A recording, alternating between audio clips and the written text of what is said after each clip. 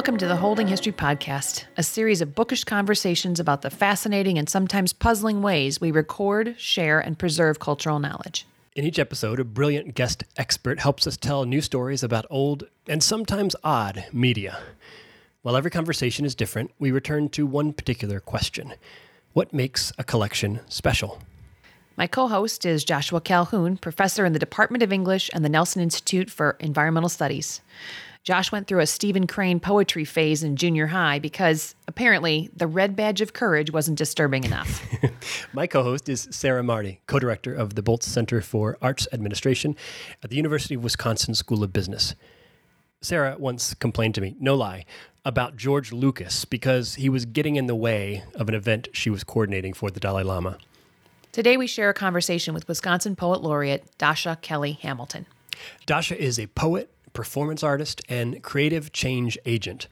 Author of 2 novels, 3 poetry collections, and 4 spoken word albums, Dasha is also a teacher, working with students in a variety of settings from K through 12 classrooms and on college campuses to professional conferences to, well, we're going to hear a lot more about the many ways that she inspires others in our interview. Her impact as a creative change agent has taken her beyond the stage and the classroom and includes serving as a member of the Arts Envoy for the U.S. Embassy, facilitating community building initiatives in Botswana, Toronto, and Beirut. Whatever form her work takes, it uniquely engages communities in a forward dialogue on race, class, and equity. So I love this conversation we had with Dasha, but I have to admit up front that I was choosing to trust your instincts on this one, Sarah. On the one hand, I was so excited to talk with Dasha about poetry because I know her by reputation and I love her work and I love poetry. On the other hand, I wasn't quite sure how a conversation about spoken word poetry was going to line up with this broader conversation we're having this season about archives and about what makes a collection special. It wasn't immediately obvious to me how spoken word poetry, something that seems ephemeral by nature, fit into our show about archives, which we kind of think of as material objects. I'm glad you were smart enough to know I was right. I first met Dasha when we collaborated on the 100th anniversary celebration of Wisconsin Public Radio. She produced one of the 3 feature segments and brought storytellers from the Still Waters Collective to the Overture Center stage. I knew she could get us thinking in more expansive ways about collecting and curation and about how some aspects of shared community experiences can be preserved for those who weren't present in the moment. And I know, because you sent me a bunch of links, that you went down a YouTube rabbit hole as you researched spoken word archives before our interview. I did. And watching recordings of spoken word poetry really got me thinking about how an ephemeral art form is preserved and who owns it and how it's archived and how it will be accessed in the future. What I love about our conversation with Dasha is that we spent maybe the first half learning from Dasha about the process of making live art. And then we shifted in the second half to this generative conversation about how to preserve and share the spoken word in a reliable, equitable, accessible format. We revisited many of the themes we've touched on in previous episodes, specifically the role that archivists play in curating not only items and text, but also experiences. Dasha brought us into the world of experiential design and even got us thinking about how pedagogy relates to collecting. We're so grateful to Dasha, who took the time to join us even while she was in transit in Anchorage, Alaska. So let's get to our conversation with Dasha Kelly Hamilton.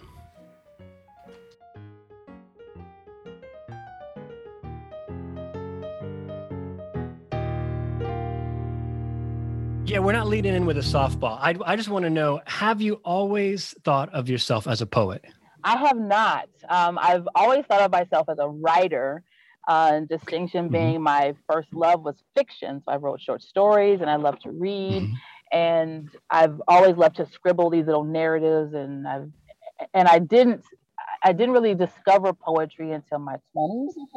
Now I've actually heard of poetry. Obviously, everyone takes that unit in school. And it was something that many of my classmates I suffered through because poetry was introduced as puzzles to me. Yeah. The correct answer was man's mortality. What does this mean? Man's mortality? What's the deeper significance? Man's mortality? Oh, not this time? So, that being the introduction, I really couldn't appreciate what was happening on the page. It took me a long time to reconcile. And then fast forward, I'm writing my own poems. And to find out that this language that I speak, the way that I approach my stories, were poems all along. were lyrics and poetics all the while. And then finding that piecing those words together in a particular way, not to make it where people have to work for the understanding, but there is an invitation to find understanding and what a poem can do. I love that. And in looking through some of your bios, you use the term creative change agent, and we love this term. We all want to join you as creative change agents. Please. I'm wondering if you say more about that phrase, what it means to you, what comes with it, and how it relates to your work as a poet. For certain. Getting into the work where I'm going into the classrooms and teaching poetry workshops, where I'm training other young people on how to hold space and lead sessions with other young poets. From the very beginning of being invited to go in the class, it was absolutely 1,000%, $50. Sure, I'm available. And so you go in, and I'm not particularly a teacher. I've worked with young people, so I had that experience, but it's different from holding down a whole classroom. And going into the classes, I had done work in classrooms where I was doing more, it's active motivational speaking. I'm going into these rooms as a poet, which I remember being in school, that's just another teacher coming in, making me take out paper to do something, right? So how to make that experience even more engaging. And so I began to start doing research on what it was about my presence in the classroom. I have a lot of personality, I get that. And I'm good with students, I get that. But there was something in this poetry work also that wasn't about the poems. And I'm humble enough to know I didn't know fiction was my thing. I didn't want to present myself as a poetry expert because I wasn't. And in just doing the study of language and creative play and creative writing and youth development, all those different pieces, landed on the understanding that it was about self-efficacy. So that means I'm going in, and the steps that it takes to get from I don't know to a poem, a lot of answers, a lot of exploring, a lot of options. And so I really focused on that process of creating together. I focused on the experience of making up things, responding to language, doing little language puzzles. And at the end of it, everyone still had a poem. So from the very beginning, it was all about creating this experience that ultimately produced poems. But it wasn't about going into a classroom to produce poets. Starting my work with that approach, every workshop that I've made had that as a tenor. So, and I've had one workshop in particular that I've done with kindergartners, I've done with CEOs, I've done with inmates, I've done with ballet dancers. And because the experience is the focus, I'm able to tweak it and instruction here or there to make it a little bit more relevant. And at every session, there's always poems that happen. Creative change agent is where I landed. I've read, I know I saw change agent as a reference to a civil rights icon, or people that were traditionally doing organizing, community building work. And I'm doing that too, but as a creative and through creativity, and by giving people the space of exploring that side of themselves. Thank you, Dasha. Building on what you just shared, I'm thinking about still waters. And I love that sentence about still waters being a place where you gather your best ideas and selves around pages and stages, invigorating us all in the habit of listening and being heard. And I'm wondering if you could just share a little bit more about that role of being a curator for Still Waters. Most definitely. Going to the class time that we spent. So I was going to elementary schools, and I was invited to come to a high school. Then it was the whole high school. Then it was another school. And at the height, we had up to 16 high schools that were participating in this intramural poetry slam league. Wow. So of course I can't be at all of those schools. Don't get me, and trust me, I tried really hard. And the initial part of Still Waters was, I know other, at that point, adult poets. I know other folks who could do this work if they were invited or if they had the preparation. And Still Waters initially was, in my mind, it was going to be a good housekeeping seal of sorts. So creating that experience of a process of creative community, like you said, and an expectation of listening. So just the basis of being in an open mic, and particularly when you're talking about competition, if nothing else, you're listening for strategy. But if everything else, you are falling in love with these words. So watching students who would have never interacted with each other in any other capacity, not only just know one another's names, they know each other's poems, they know who's going to school where, they know who broke up with who, and they're still connected today because we gave them this invitation to offer their opinions about the world around them instead of saying, wait. You need to get a degree in a 401k first before we value your opinion. So all of that is a focus, just really build a foundation for how I approach community art, how I approach my role. So it really is making a space. And I'll even go back before Still Waters started as an open mic for adults. Started at a bar. My ex and I owned a bar called Mecca, and poetry was one of the first things we put on our calendar. So Thursday nights was Still Waters poetry. Started with 4 people around a cocktail table, and it grew to be the largest and longest running open mic series in the city. We brought in national artists every month, and we started then to export our talent, as it were, out to different venues and international competitions and all that stuff. And so it really was making this space comfortable for the folks who wanted to come be rock stars, for the people who were nervous about that poem they wrote at work. Let's create a series just for them called the Homegrown Poetry Show. We're going to do a whole series that celebrates you and your 2 poems, right? So then we came up with a thing for what about the audience, those people that come every week and they never read, they never want to read, but they're here. Again, making the space, creating experiences. And it wasn't anything I set out to do, but something in response to how to evolve what was already happening. I love that idea. I was just thinking about the concept of making space for community participation in a curated, shared experience. As a theater producer, like I come at that from a different angle, but I completely understand that idea of creating the opportunity by gathering people together. And one of the things that I'm interested in is when you're producing an event, when you're curating an evening of, spoken word or storytelling or shared experience, how do you decide what to include, what not to include, what order, like all those big questions of like all the pieces, where am I going to have this event? Like, how do you make those decisions as a producer? Sure. That's a really great question. And similar to me finding out later in life that I've been a poet the whole time. Now we have the language of experiential design, right? So I was able to work with on a conference with a conference producer, and experiential design was their thing. And I was like, oh, so this way that I think has a whole category, a whole field to it.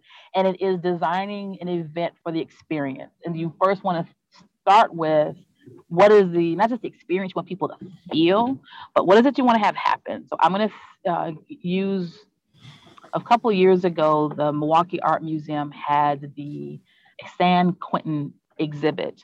And it was a showcase of photography and narratives from Nigel Poor and her work at the San Quentin prison. And the Art Museum had me come on board to help create audience engagement events around this exhibit. So traditionally, as you know, as a producer of events, the audience engagement shallowly is how to get butts in chairs. But all along, my approach to events has definitely been, what is it that we want people not just to experience and how they should feel, but what is the why in the first place? And traditionally, engagement events are really marketing, right? So how do we engage particular audiences to get them into seats to come and see this exhibit? Yes. But the opportunity is, how do we use this event as a way to broker much needed conversations around incarceration, around abolition, around reentry, and about this exhibit that will happen easily. So thinking about that experiential design, my favorite one that we did was an event that was exploring the conversation of young people who had parents and family members who have been incarcerated. It's not a discussion that we have often. And how do we have it in a way, that presents current, valid information? How do we present it in a way that doesn't that doesn't that doesn't demoralize or commercialize a human being, the young child's experience? And how do we also have it in a way that's not so sugar coated and watered down that the people who are not impacted, so that they're not uncomfortable? We do all those balances, right? Those types of moments where you're thinking, what do we want people to walk away from? And the go-tos, the format that we typically use for events, whether it be a talent show or a panel discussion or an open mic, what have you, is that going to do it, or what needs to be tweaked? Does this need to be up on a stage, or does this need to be floor level so these young children won't feel that they're being lorded over? Should this be something that happens in segments, 20 minutes at a time, or should this be one big long show? So more than just how the event should feel, but what is it you want people to do? Do I want folks to talk or not? Do I want people leaving with heavy questions in their heart or not? So those are the pieces, and you design from there. And since institutions are leading a lot of the human experiences, we can often miss that opportunity to not know together. That I think is one of the more exciting pieces of curating an event or conversation, is how much structure can still produce unexpected dialogue and discoveries. I love, all this attention thinking with design towards this event, towards this moment where things come together, right? It's and sometimes it can be the beauty of it is that ephemeral nature of it. It happens, and it can only happen in that space, right? I want to ask a question thinking forward about the future and the legacy of the work that you do. Are you thinking past the event? Are you thinking to the afterlife or the future life of this in some form? And so I wonder, what do archives for community-based collaborative projects look like? What do archives for spoken word poetry look like? How and where are these stories preserved? Oh my goodness. Definitely in the video archives. What I'm thinking about right now are the competitions. So Brave New Voices, for example, is an international spoken word competition for teenagers.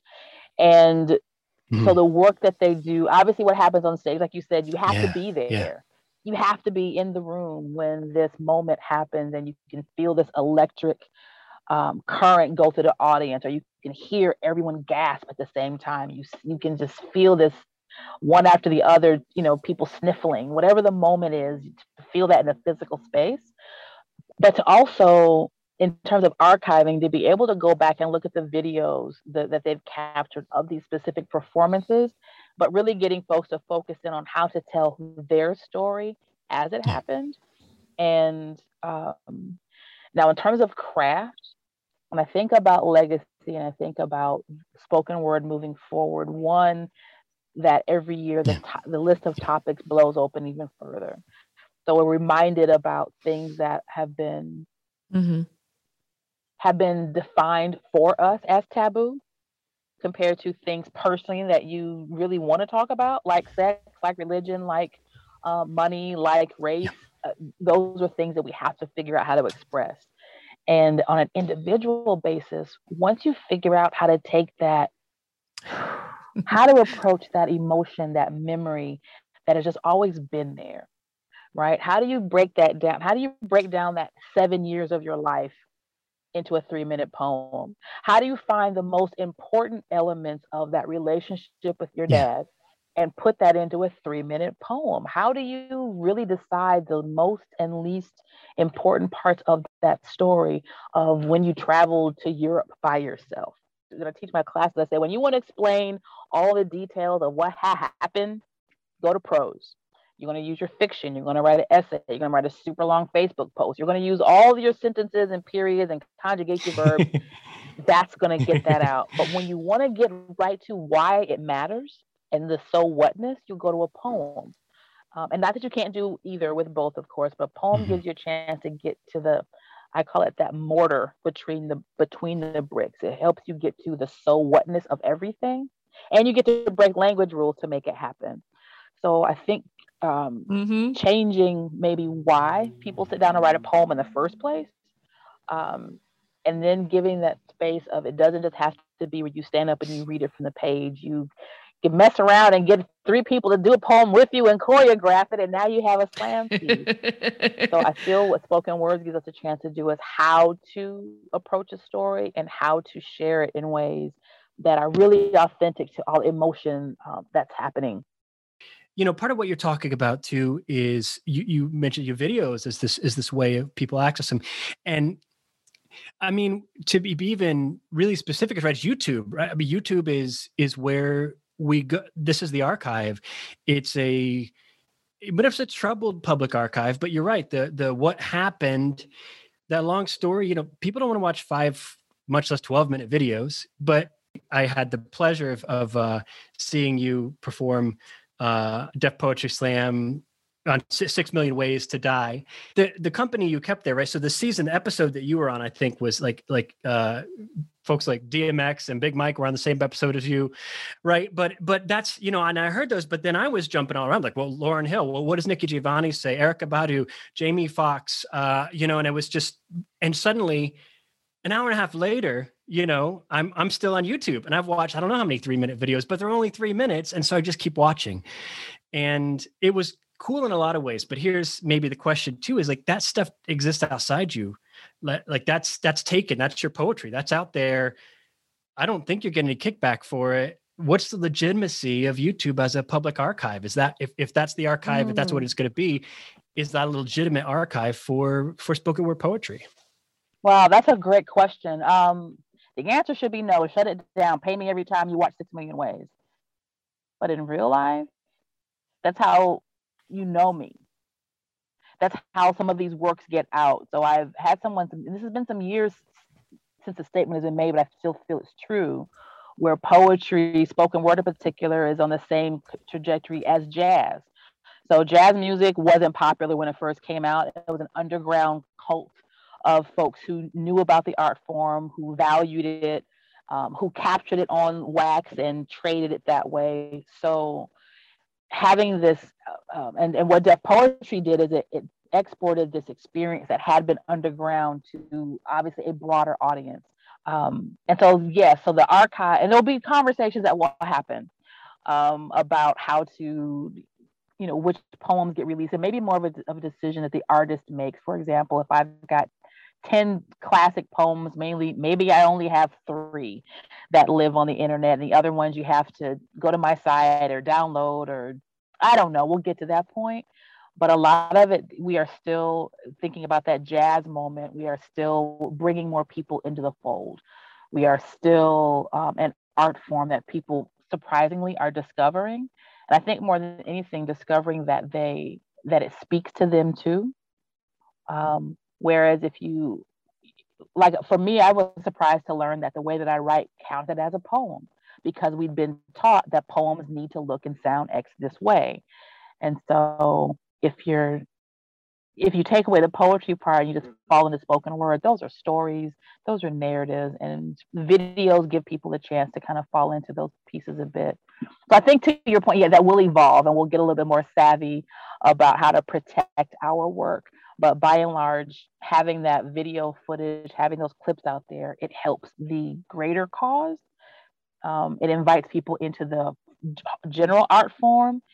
And then for those of us who love it, we just can't get enough of it. And hopefully you're still creating more. So that poem that's out there, you've got something. If you like that, where do you hear this new piece that I have? So hopefully that's happening too. That really speaks to how you've figured out a way to work with new technology, even if it has its issues or problems. As we wrap up, do you have any final thoughts about the role of poetry in the lives of future generations? But in terms of the idea of thinking forward in the art form, and what this also has seeded, are people, again, young and not so young, having this physical experience of finding a way to get that thing out, of saying the thing that's complicated, of making beautiful a horrid memory, of being listened to when they didn't really think that they made sense. And whether it's a poem or not, that sticks with them. And the process again that it takes to go from what is this again, this 7-year cloud over my life. It's a process of thinking and reflection and generosity with oneself that gets you to even create a poem out of that. And those are skills and mindsets that stay with you at the job, in a relationship, when you're reading the news, before you even pick up a pen. Thank you to our guest, Dasha Kelly Hamilton. Something we didn't get to in the interview but wanted to make sure and plug is Dasha's Wisconsin Poet Laureate project, Alignment. Alignment, which is 3 separate words, is a collective poetry project that uses an online app to share poems between traditional Wisconsin residents and residents of Wisconsin prisons. Participants submit a response to one-line poetry prompts, and they receive a unique poem in return. Eventually, submissions will be collected and added to by Dasha and then published as a collection.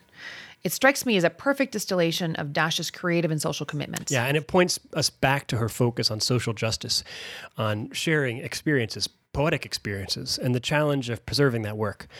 Alignment is meant for Wisconsin residents, but anyone can check out the project at alignment.org. And we'll link that in our episode guide at holdinghistory.org. Holding History is a mentoring-driven public humanities program, and part of the work we do involves featuring student curators who are learning how to use new media to talk about old things. Each episode ends with The Bookish Word, where our HH student curators tell the story of a weird word from the history of books and media. Leonard Bernstein fans should crank up your headphones. This week's word is Panglossian. Oh man, I love that song.